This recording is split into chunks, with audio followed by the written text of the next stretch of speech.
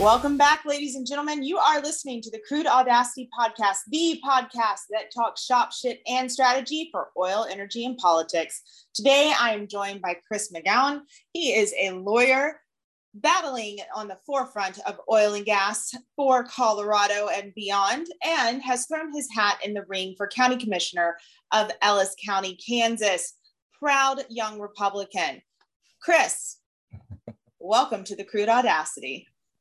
Well, thanks for having me on, Catherine. It's great to be here. It's been a minute. It's been a while. It's been a while, but we are back. So, give the people a little bit. I need what made you get involved in oil and gas out in Colorado. I know you've got a lot of insider trading you're about to drop on us today. So give the people a little intro. No, it's so yeah. Thanks for having me on. I've worked in oil and gas now for I think roughly a decade. I think it was. So I moved out to Colorado. I'm from Kansas. I was born and raised here in Hays, Kansas, and I graduated high school, and I went off and played basketball at a couple of different colleges. I played Division I and played Division II. Yeah. How tall are you? Officially? I'm 6'8". Yeah, I'm 6'8". For those that know me, like that's not a shock. But yeah, I'm 6'8". I was 6'8", 260 at the time, and in much better shape, and like 27 less screws in my feet. So yeah, I've had some surgeries and the like, but no, it's great. I played Division I, Division II. I played at junior college for a year, and ended up in Colorado, met my wife, and we've been together ever since. And we lived out there for 19 years, and I got involved in oil and gas because I saw a job posting for the Colorado Oil and Gas Association for doing community outreach stuff. And at the time I was a lobbyist for the Colorado Medical Society. And I wanted to get into energy. My wife's an oil and gas accountant. She does revenue and a whole bunch of stuff, and she'd been in it for a long time. And so I saw the job posting, and I've been at CMS for about a year, but at the time my boss was a dear friend and mentor who actually has since passed on. She actually died this year. She was a wonderful person, and she was like, you should do it. And I was like, I've been here a year and I like, this or whatever. She's like, you should do it. She's like, oil and gas is where you want to be. You love it. I was like, okay. It is dramatic. It is dramatic. Well, and at the time, so, and it's been a long and crazy journey. So at the time, this was right when local government stuff started heating up, right? And I was a state lobbyist for healthcare, right? And I had been a state Senate staffer. And so this was really when like local governments and activist groups were really, really springing up and really trying to, this is around the Broomfield, started trying to pass their First Amendment, some other stuff. And so when I started, actually during the interview, they saw how big I was. You'd make a joke about how big I was. They even asked me, they were like, do people intimidate you, right? Because the activists were getting real aggressive and the like, and I was like, I'm 6'8", 260, not really anybody does. They're like, okay, and I'm pretty sure that helped me just because of how contentious it was at the time. So I was a community outreach coordinator, and I did all like front range, like regulatory work, local government work up and down the front range. And then ironically, I was in law school at the time, right? During that time, I had gotten into law school at the last part of CMS. When I started COGA, I was actually in law school, and I wanted to be an oil and gas lawyer, right? And so I was doing night law school and all these like night community meeting, the city council always meet at night. And so you have night, first year law school, which is your hardest. Plus I'm working like 70 hours a week, and it's crazy. On top of that, they had just passed the bans for Fort Collins and Broomfield at that time, right? Oh, okay. So, I remember that. Yeah, so they passed those. So I'm working at COGA, trying to be an oil and gas lawyer. I'm going to law school at night at DU. COGA is suing to overturn the local government bans in court, and DU, their environmental clinic, was actually working in concert with the local governments to defend it. So they were, and actually a couple of my classmates like volunteered. So they have their reputation for a reason. Oh yeah, no, they're completely like I don't even think they teach oil and gas anymore. It's a real shit. I mean, they just teach how to argue. Yeah, well, and I mean that's part of it's so what they tell you is when you're in law school, they teach you how to think. They teach you how the law, and they teach you how to think about the law is what it is. Mm-hmm. And so, I do know that they aren't really teaching oil and gas anymore. And it's sad. I mean, I'm one of the last few like pure oil and gas lawyers that probably come from the school, and it's a long line of traditional people that do that sort of work. So it's sad. I mean, I don't know of anybody else that does it like I do from DU right off the top. I mean, there's like a few other people, maybe like 3 or 4, and some go to big firms and do it. But like just like going into it, like I wanted to be an oil and gas lawyer. And so that all created for a unique environment. And so I did that for like about a year and a half. And it was, and I was at the time actually had a really rare, I still have it. I actually have a super rare eating disorder. So I was actually like 160 pounds at the time. I got super sick. It was really bad. So anyway, like it was crazy. My first couple, year and a half, 2 years of law school was insane. And so then I actually took a job as a law clerk at a firm that I still work with today. They're tremendous, like the finest oil and gas lawyers I have absolutely ever worked with. It was the firm is Paulson, O'Dell and Peterson. I was a law clerk there for 2.5 years and a litigation associate for a year. I still work with one of their partners on a case right now, Nick Schwarzenegger. He's brilliant. Scott Campbell is just brilliant. I mean, they're both tremendous. I mean, it is a great law firm. I really learned a ton about being a lawyer there, and it's it's a privilege of mine to know them, and they really taught me everything I knew about being a lawyer. And so they're oil and gas lawyers, and they really taught me the legal side and how to think about it. Like my friend Susan, who's the one that got me to be in oil and gas, told me, she said, think like a lawyer. And so that's what I've always tried to do with respect to oil and gas, because it's by far the most complex area of law. It encompasses almost every single thing that is in the law. I mean, name it, it will. It's foundational. No, and it's foundational. Actually, so it's not foundational. Like you have foundational core topics, and those are all interwoven into oil and gas. It just encompasses those, right? So corporations, corporations, obviously, they're privately held all the way up to the largest corporations in the world, right? It ranges corporate law, it ranges property law, land use and planning. I'm a land use and zoning attorney. That's what I got my LLM in. So it does all of it, right? Litigation, tort, civil, contract. I mean, literally all of them are roped into it. So it's a really, I love it. And so then I actually ran into in the lobby one day a dear friend of mine who I'd worked with at Capitol, Tracy Bentley, and she was looking for an associate director because at the time that was right around there running at like the 3rd ballot measure. And so I talked to her, and I really wanted to work at the American Petroleum Institute. And Tracy's wonderful, and I really looked up to her and still do. She's tremendous. She's down in Texas now. And so I emailed her, and she's talking to another friend of mine. So I just emailed her, and I was like, look, I'd love to work for you at the API. And there you go. So she's like, send me your resume. And anyway, it took a while. And so she ended up giving me the job. And I started in August, and like literally 2 weeks later, Proposition 112 dropped. I mean, I'm not kidding you, like 2 weeks later. And so that perfect was timing for you. Yeah, it's perfect timing. So I went through a pandemic, Proposition 112, Senate Bill 181 happened when I was there. And then all the local government rulemakings after that. So it was crazy. I was spending like, 12, 14 hours a day, a lot of it on the road, driving up down the Front Range. It was insane. The pandemic hit, all of that. So it was a wild time. It was absolutely insane. And so that was where I got into oil and gas. And then I worked there for 3 years. And then just this last year, we kind of had it over Denver, and I think we're going to talk a little bit about that. But yeah, you were a part of the Great Migration, so to speak. Yeah, no, my wife and I literally looked at each other one day, February of last year, and we were like, we're out of here. We can't do it anymore. And we had been looking for a little bit just because Denver's lost its luster and had been for quite a while, and the pandemic kind of put the nail in the coffin. And so we were looking around, and we couldn't figure out what to do.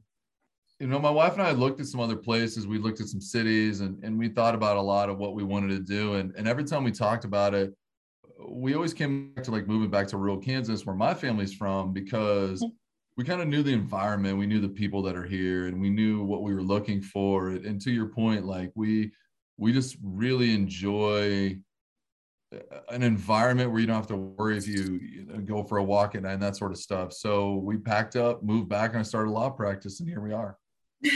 Well, one of the reasons I wanted to bring you on is to talk about this migration, because they're saying we're having the Great Resignation, and we're in a midterm, and a midterm that is unlike any other midterm, I would argue, in the history of the United States. But not only are we seeing the Great Resignation, which is arguably, in my opinion, because of a generation of narcissistic helicopter parents who are great parents, but we're seeing young Republicans such as ourselves getting fed up with blue counties, blue states, and saying, I've had enough.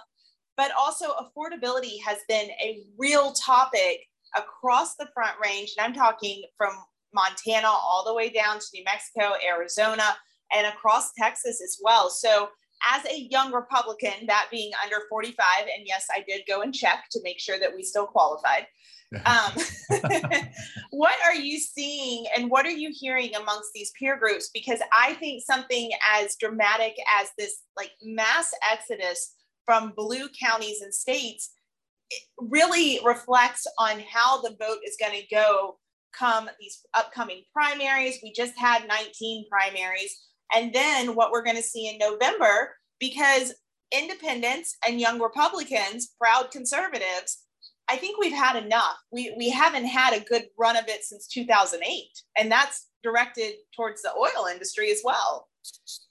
So I think there's a lot in there. And what I'll say is I'll start with this. So I think over the last decade, what you saw, like, so let me start actually take a little bit of step back. So over time, traditionally, what you've seen is a migration from rural areas to urban areas, right? Kids would, on the whole thing, job hunting, whatever. I want to do X. I want to be, I'm a lawyer, right? I want to be a lawyer, so I want to do X, right? And so over time, you saw that's what I did. You went out, you do what you think you want to do, and you live this dream or whatever. And I think what you've seen is over time, especially starting in early 2008, 2010, for example, California just lost its first congressional seat it has in its state's history, right? And Colorado picked one up. And you saw some other states that you unnecessarily wouldn't have expected to pick one or two up. You saw that happen. You saw some other ones, places like New York, I think lost a seat, right? Mm-hmm. So you're seeing these migrations from these really heavily blue areas that are just awful places. I mean, they're just awful places to live. I'm sorry, but they are, right? I could talk all night about this. They tax us. And I'm sorry, but our group, our age demographic can't afford the taxes. It doesn't matter how many hours we work the week. Well, and it's more complex than that too. You got to think the taxes lead to spending, it leads to inflation, it leads to inflationary home costs, right? You talk about affordable housing, but no one will approve any housing unless it has X number of electric charging ports and all of this. And they're like, hey, basically sell it for not making a profit. It all works together, right? And this is actually part of the reason I wanted to run for local government, is because I've witnessed this firsthand up and down the Front Range, what all of these awful policies do, right? Mm-hmm. First, you start with land use and zoning that zone stuff out, right? I mean, they've done an Erie zoned out oil and gas. I mean, it's a ban. You can call it whatever you want. It's a 2,000-foot setback in a town that's required location and siting in heavy industrial where none such exists in the entire town. That's a ban. I'm sorry. There's no other way to call it, right? You can look up and down the Front Range. You look at Larimer County's rules, which are overly restrictive and burdensome. I mean, you basically can't build a house. I mean, I saw a witness one time in Fort Collins.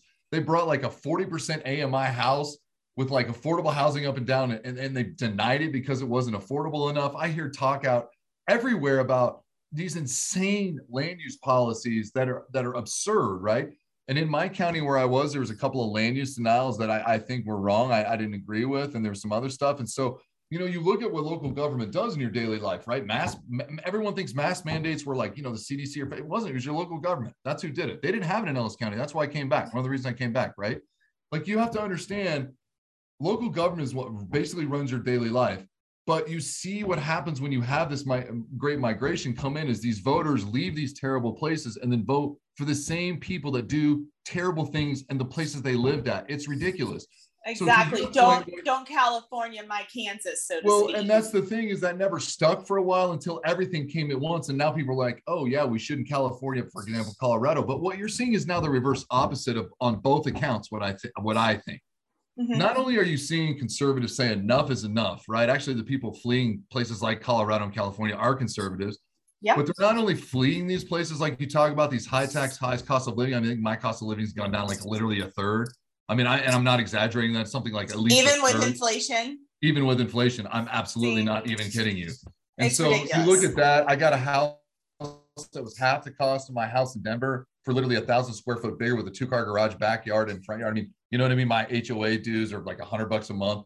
And not only that, are you seeing the migration from these terrible blue areas, but you're seeing it into rural areas where they're like, look, I mean, when you live in the city, great. Everybody says, well, I live in the city for all this stuff. I lived in the city for 19 years. I went to dinner sometimes. I went to a few games. I went to some plays, all of which I can do in a weekend trip in 4.5 hours, every single one. And to be honest with you, I can do it in Kansas City if something's better, because that's 3 hours and 45 minutes. So for me, I'm actually in better shape than most people because I have two major cities and I don't have to deal. Like one time I got out of my car and got gas and there was like needles just next to the gas. I don't do that. Oh, yeah. You don't have that in Hayes. I don't see any of that at all.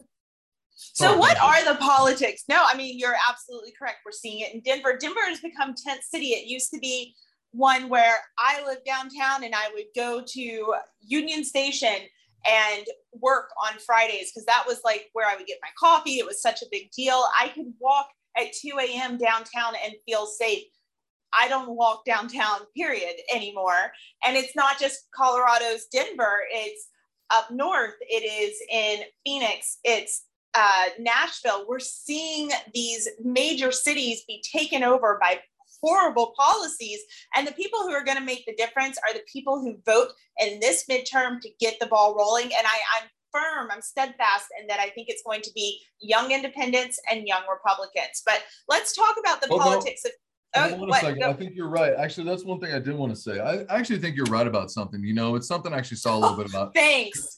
No, and I don't mean it like that. What I mean it is I think you are right. And when I say that is I saw some stuff on Twitter actually, and I don't do social media a ton, but basically I saw where they're calling it balkanization and where Republicans are doing just what you're talking about. They're balkanizing in redder areas, right? Mm-hmm. That's one of the reasons we moved to Kansas was because it was a conservative state, right? It's a Republican state. You know, everything is Republican here except for our governor, which is about to change in about 6 months. I am excited to actually vote for somebody who wins for a change. I will tell you. And so, you know, that was a reason we moved back was because of the politics, because I mean, there's always going to be skirmishes, right? Because there's more center right Republicans or far right Republican, all of that. Right. And I'm generally more conservative on a lot of issues. You know, but I have my own beliefs on everything, right? And I'm actually a person that likes to debate ideas and the like. And that's one thing about here is that you're at least debating actual ideas that make like sense, as opposed to like, you know, should we impose some random carbon tax that's going to give $50 million for the Office of Climate or the Republic Equity, of Chad or whatever. Yeah, I mean, none of you know, like ridiculous. Here we're talking about like school bonds are an issue. Okay, fine. Like I can live with that. That's a great discussion about local schools. We're not talking about like I saw news. You know, Denver's parks get shut down because of human waste. Here, we're talking about like bettering our schools. It's just a much better community. It's a better class of people. Like, and when I say better class of people, I mean we're not electing people that are outright trying to what I feel like is run the city in the ground in a sense, right? All of these. Well, there's a sense of duty. There's a sense of pride. There's a sense of stewardship to your neighbor, your fellow man. There is a value put on your neighbor and your fellow man. So you show up to do the job. We've lost that in most major cities, but we have lost. That's why we're seeing upticks in shootings. I'm a gun owner. I'm concealed carry. I have all of it.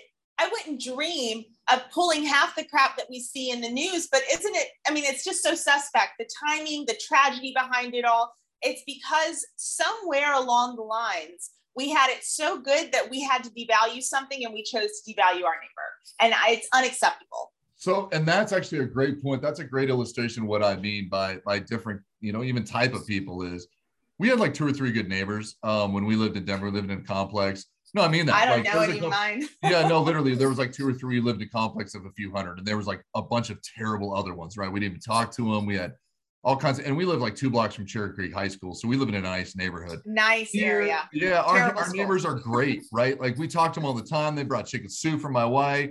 You talk about guns. We talk about guns. One time I was like, hey, can I buy that gun case? He was like, no, because I'm keeping it for my, you know, they're just nice people. They're great human beings. All of our neighbors are fantastic. We talk to all of them. We talk about having block parties. Basically the way neighborhoods used to be. We went over and talked to our other neighbor the other night. Like there's Democrats, Republicans, all of it, you know, like nobody's, it's a sense of community. And that's really the distinctive difference between the types of people in major cities in rural America. And this is where I would say this. All politics is local. I'm running up for a local office. I'm running up things like county budget, right? I want a responsible stewardship of dollars, not raising the mill levy.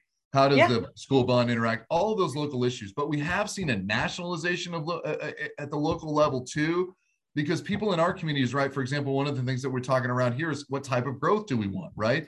Are we going to get folks from the cities moving in here because, you know, you can work for Facebook, make $250,000 to buy an affordable home? At the same time, there's not many affordable homes in Hayes because we need to develop more homes and get more construction, right?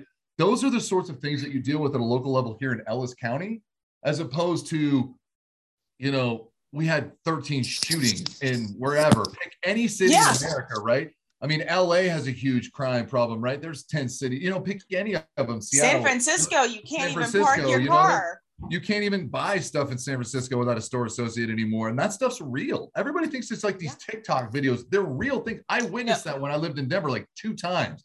That stuff happens in major cities. And so when you move to these small communities, like, you're not going to be shoplifting. Like 3 or 4 people will make sure you don't. And that's damn straight to your neighbor that you talk about. And I think is really valuable in these places. And one thing I really love about Ellis County is that sense of community to your neighbor, right? The disagreements here are pretty basic compared to what you hear, I'm really, it's funny you're bringing all of this up because you and I will argue it's a sense of small town community versus big city, but then you'll see the other side of the argument of it's a millennial versus a Gen Z or versus a boomer. But I think most millennials are actually waking up and saying, this is not okay. This is not what I want for my future, my kids' future, my neighbor. And they're looking around and they're getting more involved when otherwise they would be mostly apathetic. So who was it that said all politics are local? Tip O'Neill. And he said that because, and it was funny, it's actually one of the reasons I started walking in my neighborhood. So Tip O'Neill was a Speaker of the House for like longer than anybody in, I think, American history. He was a Democrat from Boston, and he actually lost his first race for, I think, state Senate. And he went back and looked at the voter totals, I think is the legend or whatever. And he looked and he saw his neighbors actually hadn't voted for him in great numbers. And he went around and he was like, hey man, I'm your neighbor. And he's like, they were like, yeah, we'd still like to be asked. And so he's like, look, at the end of the day, it's always kitchen table issues. It's always your local voters. It's name ID. It's getting out to places. Like I try to get out to as many events as possible. I'm going to try to get to the fair. And, it's like in Kansas, in Kansas, you talk about millennials and older generation. Yeah, there's a divide, but I think less a divide, right? One of the things I love about Kansas is it's like a span of like kind of conservative beliefs. Even Democrats aren't like you're kind of crazy Democrats. I mean, there's some progressives out here. There definitely is. And there's actually, in a way, there are still some dynamics that you'll find in a kind of a bigger city. I mean, Hayes is a city, right? It's 22,000. But the interesting point is that your end goal, they're all the same. So how you get there doesn't really matter if you've got different paths, if you have the same end goal. Whereas we're seeing what's happening in the news in the far left, they don't have the same end goal as the rest of America. They have got a different agenda. And it's starting to make those who were uninvolved get very involved and find their voice for the first time in American politics. Well, I think that's right. What I'll tell you is,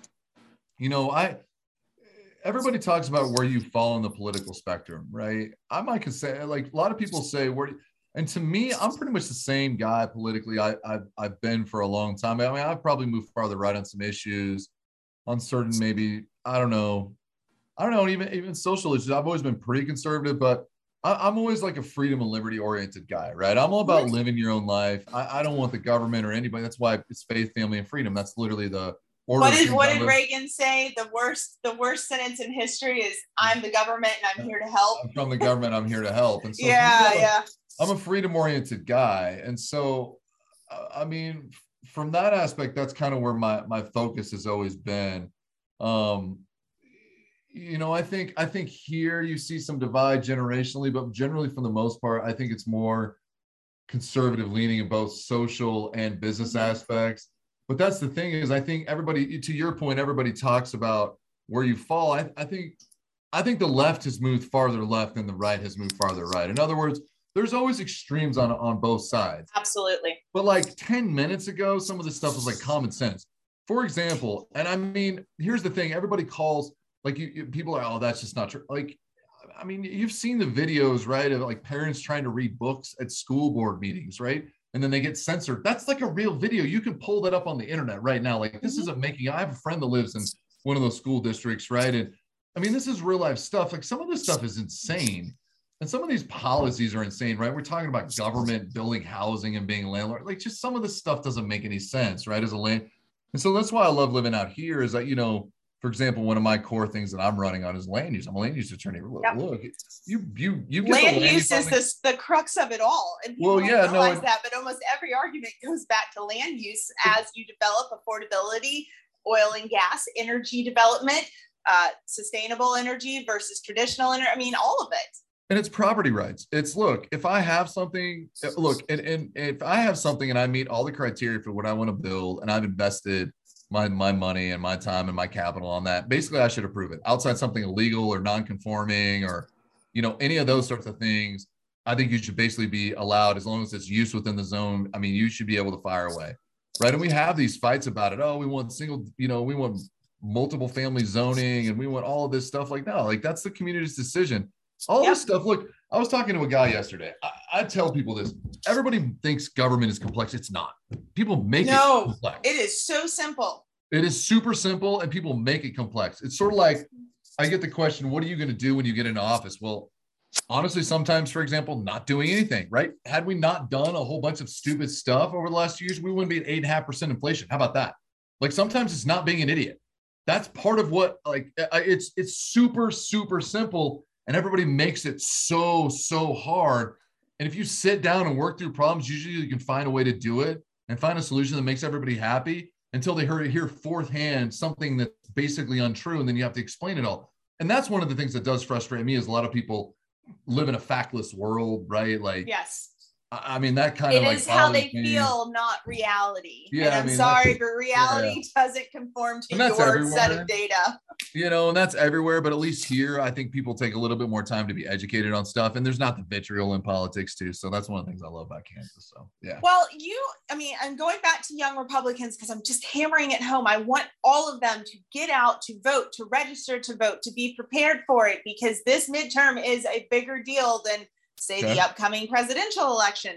But what I have noticed, especially working with as many candidates as I do, is that it tends to be in the 50 and older group, from women to men. So we are seeing, you are a young Republican, you decide to throw your hat in the ring, and we are seeing sort of a hesitation amongst candidates or those interested in politics to take that leap and to, even if you lose, there are still benefits to having run for office from a professional, from a local, from a personal standpoint. I could rattle off 50 from the top of my head. So as you decided to step into the ring as a candidate for County Commissioner, District 3, Ellis County, Hayes, Kansas, take us through that process. What made you finally decide that you knew that this was a path for you as a potential leader for your community? So first, I love Kansas. I really don't know how to cut it anywhere else. Like, you're laughing because it's true. Every single person that's ever met me, like, I introduced myself. It's widely known. I've been a proud Kansas my whole life, right? I love where I'm from. I love this community, and I, like, as I indicated before, to me, I understand the local government importance, right? I understand how crucial it is, what role it plays. I have a special kind of deep knowledge of it, process, zoning, budgets, all of these kind of things. I kind of really understand well. I've done them for so long, right? Mm-hmm. It's kind of, it's like I said, an expertise I had developed, over years of doing it in a regulatory and government affairs capacity, right? And a legal capacity. And so like I said, I'm a land use lawyer. That's local government. That's a crux of local government. And for me, there's always like a couple of important issues, right? It's time for people to stand up and kind of advocate for their belief. For me, at some point, it was a stand for something or believe in nothing kind of moment, right? For me, it's like, I think I can do this job and do it right. I think I can do it really well. I think I'm the best person to do it at this time, and especially during this time, because you talk about young Republicans, and young Republicans have a lot of concerns, right? I think young Republicans have concerns about their futures, affordability, housing crisis, energy, starting businesses, right? Like, I did it all, right? I come back, I started my own law practice, started my own small business, and then office. And again, part of it I also feel is it's my responsibility. And this may kind of sound corny or cheesy, is because I have the expertise, the knowledge, I have a background in this kind of thing, and I can be an advocate for those that may not have all those things. It's a daunting task, right? I've experienced doing this, and it's hard for me. It's still time consuming for me starting a business. Now imagine if you have 2, even 3 kids, and you have all of these other things, like, it's really difficult to do. And so I do think this process is challenging. And so for me, I was like, look, I don't have the kids. I work, you know, I have the time, the ability to do all this stuff. I went out and I just started making my way. I met with a lot of folks in the community. I have some really dear friends. I want to, you know, on this podcast, I'll say thank you to, you know, Sandy Jacobs was super helpful. She's a council member here that did a tremendous amount for me. A dear friend of mine, Barb Wassinger, is our state representative. And I literally cannot say how helpful she was when I came back and encouraged me to run and all of these things. You know, there's other people that have been here, business leaders and some other folks that have just really been crucial to me getting out. And they said, you know, you can do this, right? And my mom's been here. My family's been here for 60 years. My grandma knows the community.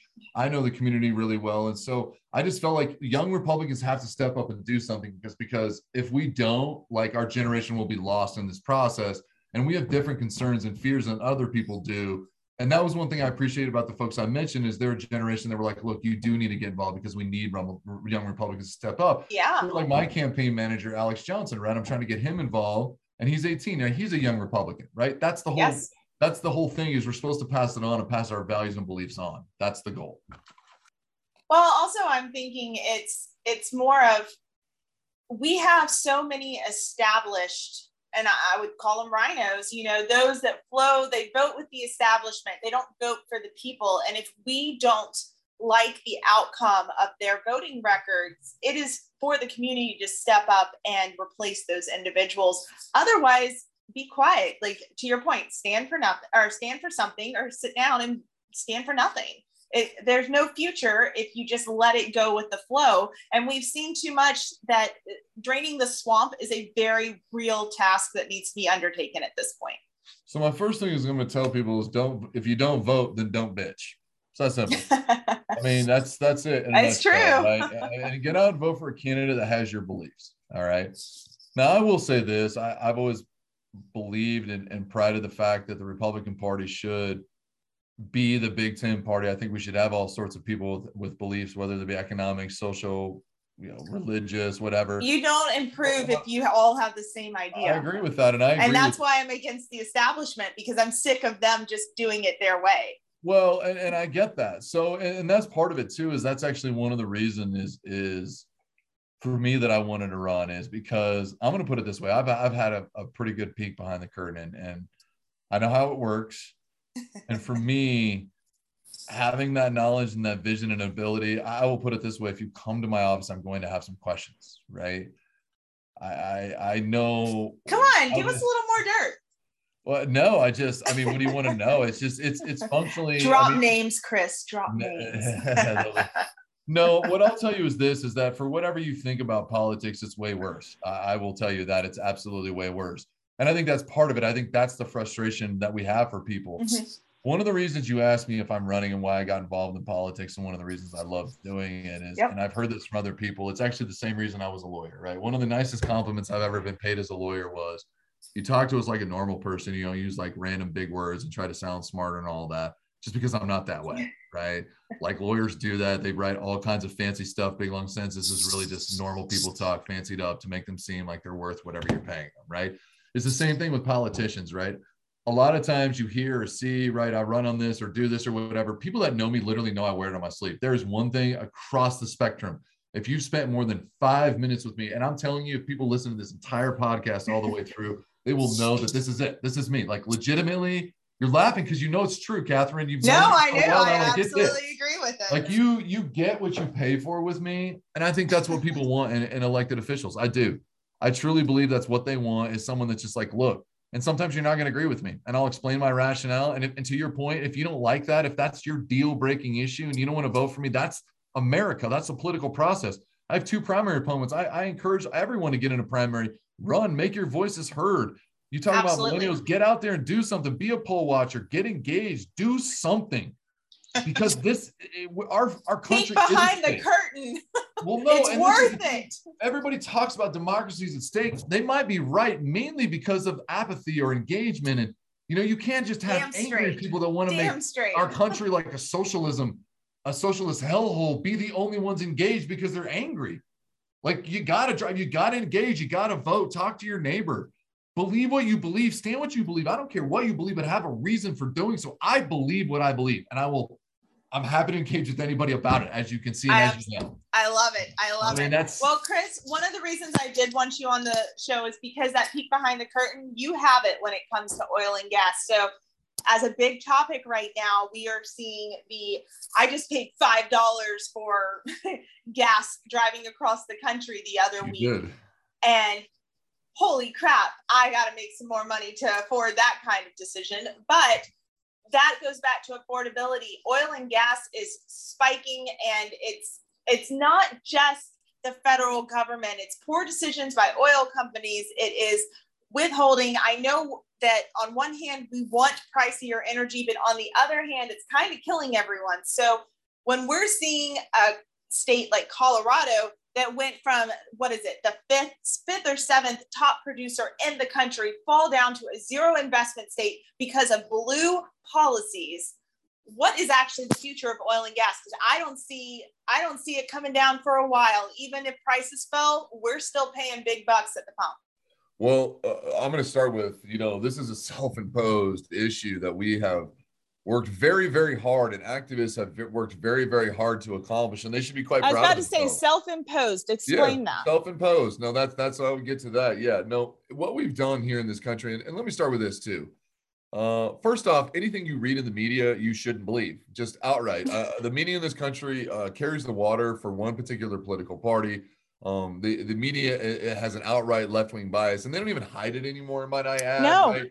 You can get on and they're like, well, this is our civic duty because this is the truth, right? They're the same. Or let's just say something and see how many believe us. Well, this is the era of this is my truth, but my truth is also the truth, right? I mean, like you're also seeing journalists get fact checked in real time. You've also seen, how many defamations. I mean, you've got a real problem in the media when they poll lower than Congress. And so the biggest problem in the media is not only are they activists, out and out activists, because, climate change is going to kill us. I think I saw a very oddly specific deadline from a protester of like 1,028 days or something weird.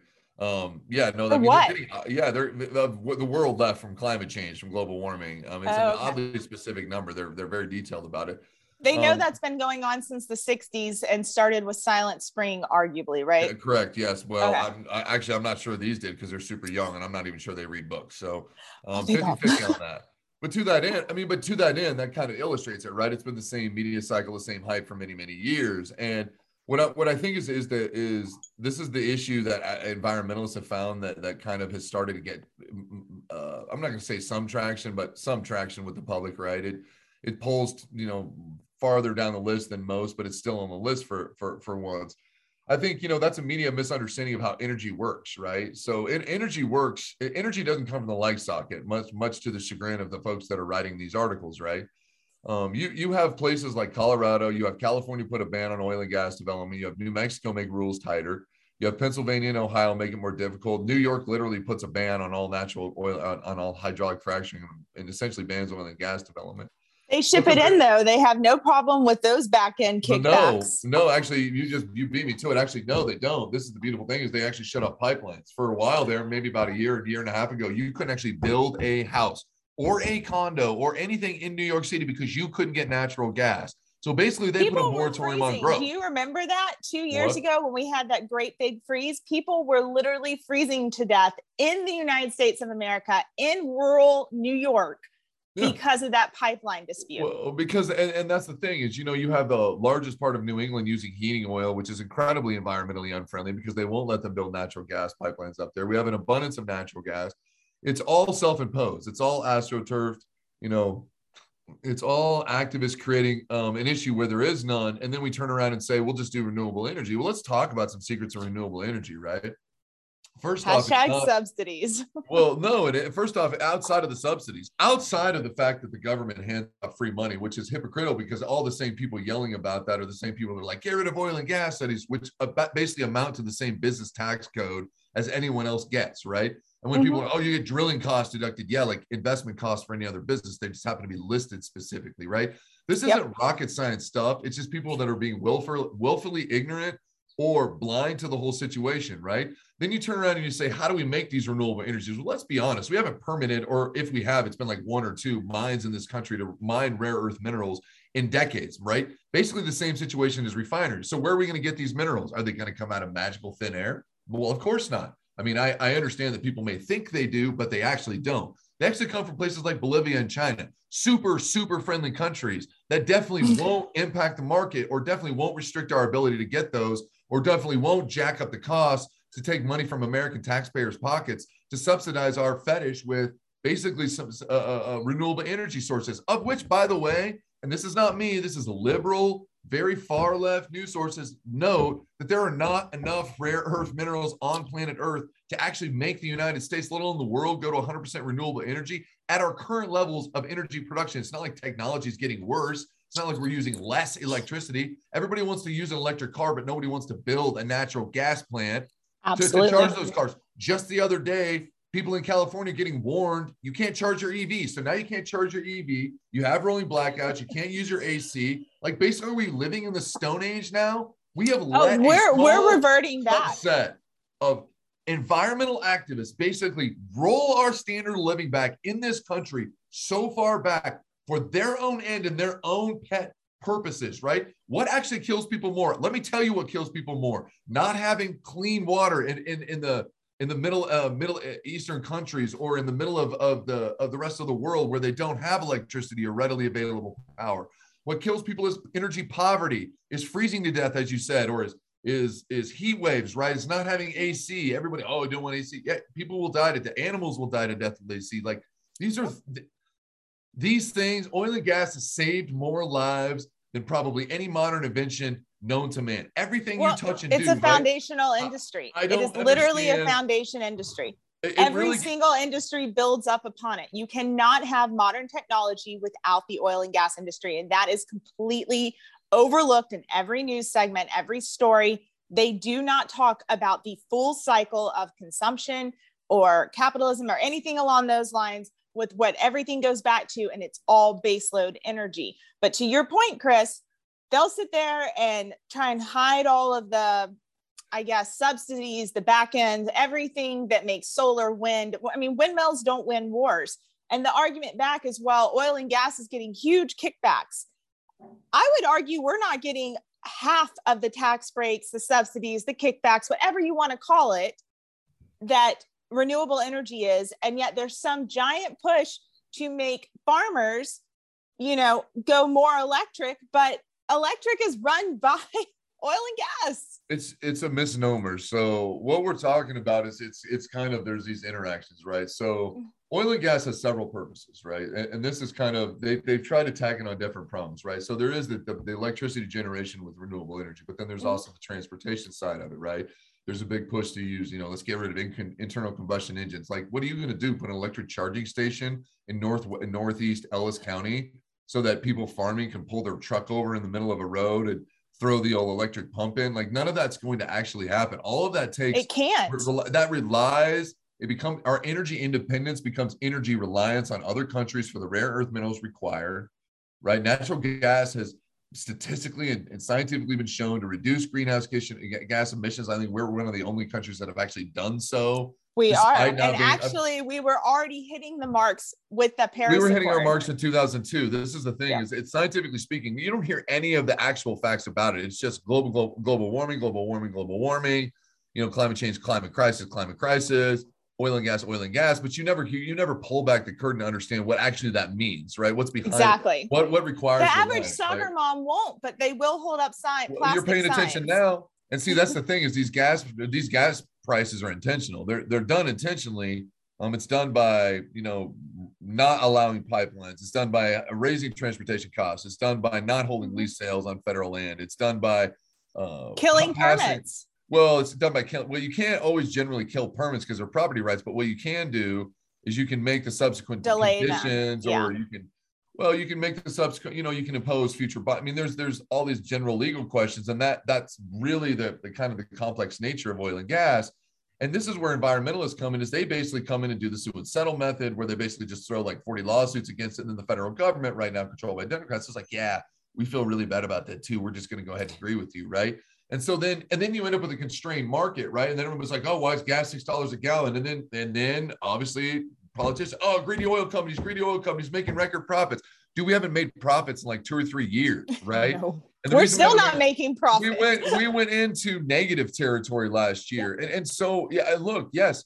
And everybody talks about profits too. Let's talk about profits for a minute. You're right. They are making profits. Where do those record profits go? Is it just like 2 or 3 shareholders like Taylor Lorenz no, it's out probably to writes the in the community. Washington Post? It doesn't. You know who the largest institutional shareholders and investors are generally in oil and gas and stocks in general are? The institutional investors are your pension funds, your state pension funds that everybody thinks is, on the one hand, you guys have these Democrats that pass these pension bills that require a 13, 14, 15% return on investment on their entire portfolio to meet their demands, which means you end up with 30 billion in unfunded liabilities. And on the flip side, then you're like, oh, greedy stockholders, right? That actually have to pay the dividends, that pay those retirees pensions, the retirees payment checks, that pay the taxes for all the government programs we do. This is called freaking math. This is called the economy, right? And so when you talk about these, shareholder buybacks, that means shares are worth more. So then the shareholders, the institutional shareholders get more money back. So then it funds their pensions better. This is common sense. This is retirees investments. I have one guy, liberal Democrat, used to work with me in the oil and gas field industry. His parents were basically retired because they had a major company's oil and gas stock that paid out dividends every year. This guy's not some super fire breathing conservative. He's a pretty, he's a Jewish dude. He's super nice, super smart.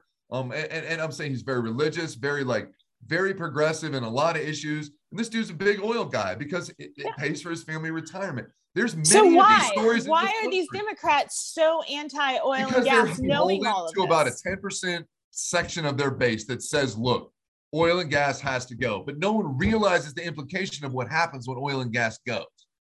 Nobody 100%. realizes that.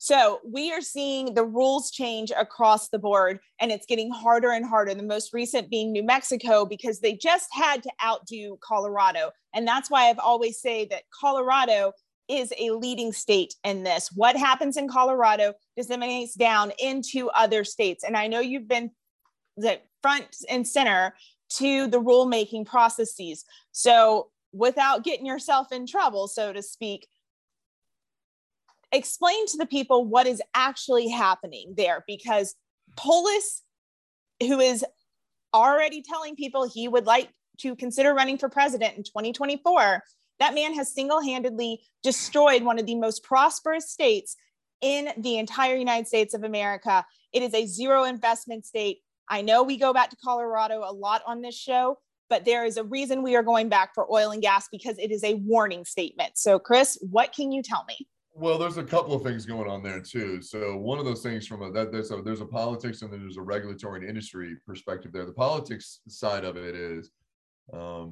that's good for Jared Polis, right? Jared Polis can go into a primary where he's otherwise viewed as a libertarian, and far left progressive activists don't always like his business decisions, and he can use that as a leverage to say, look at me, I put out the state's largest business, I took them on and won, and he did. He absolutely has 67 permits. Like, look, these people are absolutely putting oil and gas out of business. So that's his kind of stick over here. He killed his state, though. Well, no, but it doesn't matter because he killed oil and gas, right? That's the thing, is that's what they'll focus on because activists don't so that's care. the narrative. These are the same people that, these people burn down cities. They don't care, right? So that's true. That's a good thing for them. On the flip side, what you're talking about is the energy policies, that's what activists do. So it's an activist playbook, right? These are funded, these are well funded. Everybody thinks that these activists are just grassroots individuals. These are millions of dollars from funding, right? They show up in Escalades, and I'm talking new Escalades. Well, no, these are not. I mean, this is not some kind of, these conspiracy. It's not. It's fully disclosed. Park Foundation, all these other foundations that are very far left wing are trying to put oil and gas out. It's in their mission statement. So they fund these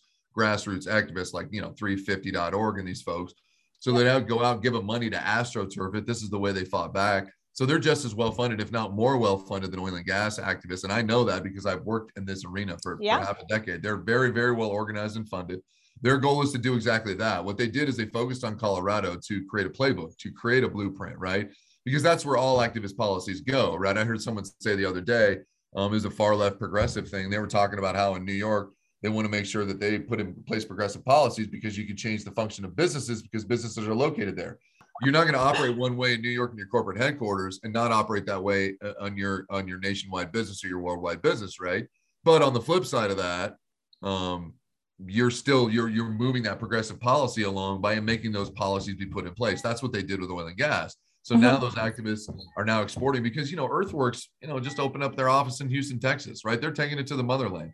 If people think that there is not a full out assault to put this industry out of business and make you, the consumer, my constituents that I'm running to represent, your lives worse, then we are all kidding ourselves. Environmental activists have one goal. It's to make your standard of life much, much worse and much more expensive. It's that simple. It's really not more complex than that. And they're using that playbook to put in place what they've done in Colorado and extrapolate that to places like California, right? California raced to ban hydraulic fracturing because they got to be progressive. Now they're getting sued because it's a takings. It is legal takings. So, and we'll see some of that in Colorado. I think operators are getting frustrated and saying, look, we've got to seek redress because these rules, you can't comply with them. You can't drill anymore. And no matter what activists tell you, no matter how many times environmental activists get online and beg and plead and talk or whatever, mineral rights still property rights. Still legally are. They still have legal protections, and oil and gas is still a legally protected interest. So I think it's being a lawyer and being an oil and gas lawyer and a litigator at that, I think I see some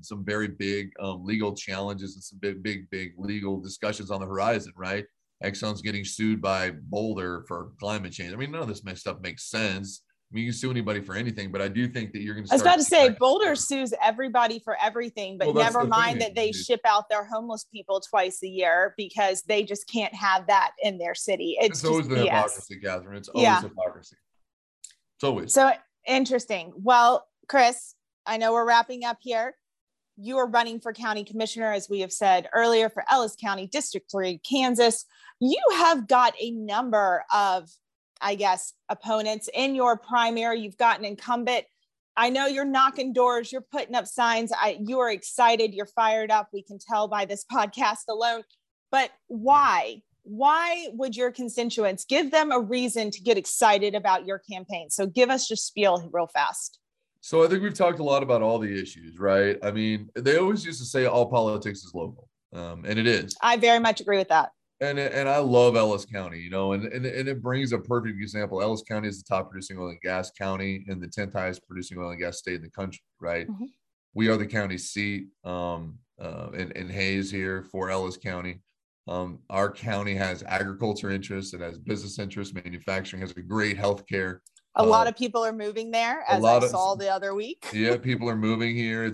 We're trying to develop it. My goal is to develop it to be a hub of Western Kansas for retirees, for healthcare and the like. I have big plans for our county, and I'm not talking growth to turn us into a city, right? Which is exactly what we all complain about, where California's moved to Colorado and ruin it. It's not that. I want to keep us. I don't think you can kill the small town feel there. I think that's what is the charm of the county. And that's our goal, right? My goal, and I love this county. The reason I'm running is I legitimately love the county and the people in this community. It's the reason I moved back here. It's the reason I live here. It's the reason I choose to make Ellis County my home. I absolutely love Kansas. And anyone that has ever met me for more than 5 minutes knows I've been a Kansan since the day I was born, and I will be a Kansan the day I die, and everything in between. And I really want to do what's best for these citizens. And I think what I bring is obviously a sense of passion and engagement, and mm-hmm. and I feel a sense of responsibility. A lot of knowledge, right? I have a lot of local government knowledge, and I can pick up stuff I don't learn very, very easily because I understand the process and the law and the legality behind it, right?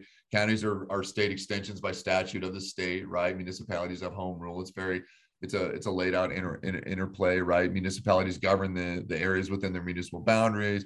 As a county commissioner, my job is to oversee about roughly 15 departments, EMS, roads and bridges, and the like.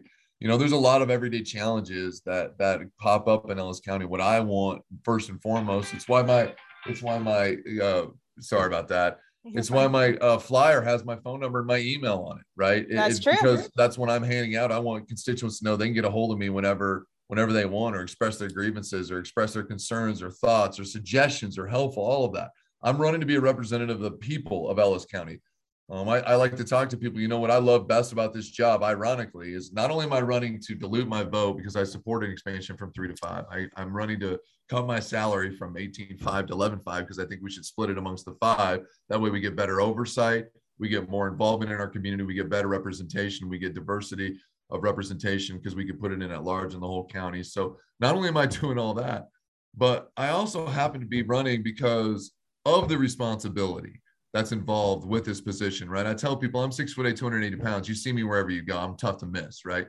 When I do something wrong, or if I make bad votes, or I make policy choices that aren't best with the community, those people are going to see me in the community, right? Mm-hmm. They're going to come up to me. They're going to say something in the grocery store. A lot of people know my mom. My mom has lived here nearly her entire life. One of the most wonderful human beings ever, right? Everybody loves my mom. They're going to tell my mom, and my mom's going to call me, right? Yeah, my grandma might give me a smack and tell me that's a stupid decision, right? She's old school, 95. I office with one of my best friends in the world, right? You try to get 2 or 3 close friends in your life that you can really trust and rely on. And one of my dear friends lives in Colorado, and I have a couple of really dear friends that live here in Hayes, which is why I moved back. Those guys come by, and he's going to tell me. I told him, he's going to be that guy, the constituent, the squeaky wheel gets the grease. So to me, what I'm trying to illustrate is I'm trying to do this for the citizens that know that I'm going to represent their interests. That's the best interest of their lives. I'm not trying to reinvent the wheel. I'm not trying to save the world. Sometimes, people ask me what are you going to do when you get elected, to your point? Well, sometimes the answer is not doing anything, right? We've seen the federal government try to do a lot of stuff, and it's only made us worse off. For example, we just passed a school bond here, right? I want to see how that interplays with the city and the county taxes, see if we can adjust the mill levy to make sure that our services remain the same, at the same time costing maybe even out our taxpayers so they're not paying more, right? Because you have energy costs, you have high inflation costs, you have supply chain issues, and you live in a community that has a fixed income, and it's a retirement community. So we want to maybe see if we can balance all those interests together to make sure we're not tipping the scales this way on how much people pay in taxes and the like. These are really good, important decisions that we can all do to help the people in their daily lives, right? We talk about it's only $50 here or $50 there, and that stuff starts to add up. And so it adds up real fast. What we want to do is, I really want, as county commissioner, to help people the best way I can. And I want to do that both through the administration of the budget and county services, and do that in a responsible fashion with people's taxpayers' dollars. But I also want to do it in an open and transparent fashion where people know that they can come talk to me and understand that when we disagree, because we are going to disagree. There's no 2 people on planet Earth that agree with each other all the time.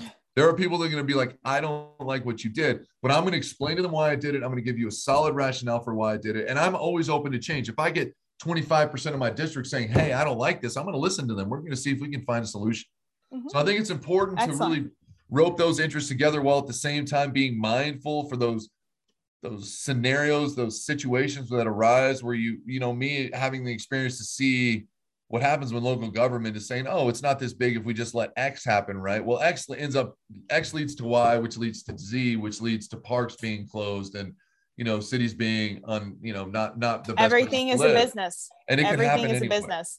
So we need to be mindful of that, and I just really want to do the best. And again, the reason, if for anything else, people should want to vote for me, because my passion, my enthusiasm, my love for the county, my love for the state, my love for the citizens, and my love of the job, to just do a really good job and engage with them, answer their questions, and do the best I can to make Ellis County one of the best places to live, if not the best place to live, not only just in Kansas, but in the country. I love that. Well, you know what Superman said? I was raised in Kansas, and it doesn't get more American than that. So, ladies and gentlemen, thank you so much for listening. Chris McGowne, 4 County Commissioner, District 3, Kansas, Ellis County. Go check out his website at www.mcgowan4kansas.com. Follow him on Facebook and give him a vote. And when you see him out and about, and you will see him out and about, be sure to stop by, grill him with a million questions, because I am giving you formal permission to do so. Otherwise, check in the show notes below. This is the Crude Audacity Podcast, where we talk oil, energy, and politics. Chris, thanks so much for joining. Thank you, Pat. It was fabulous. Thank you.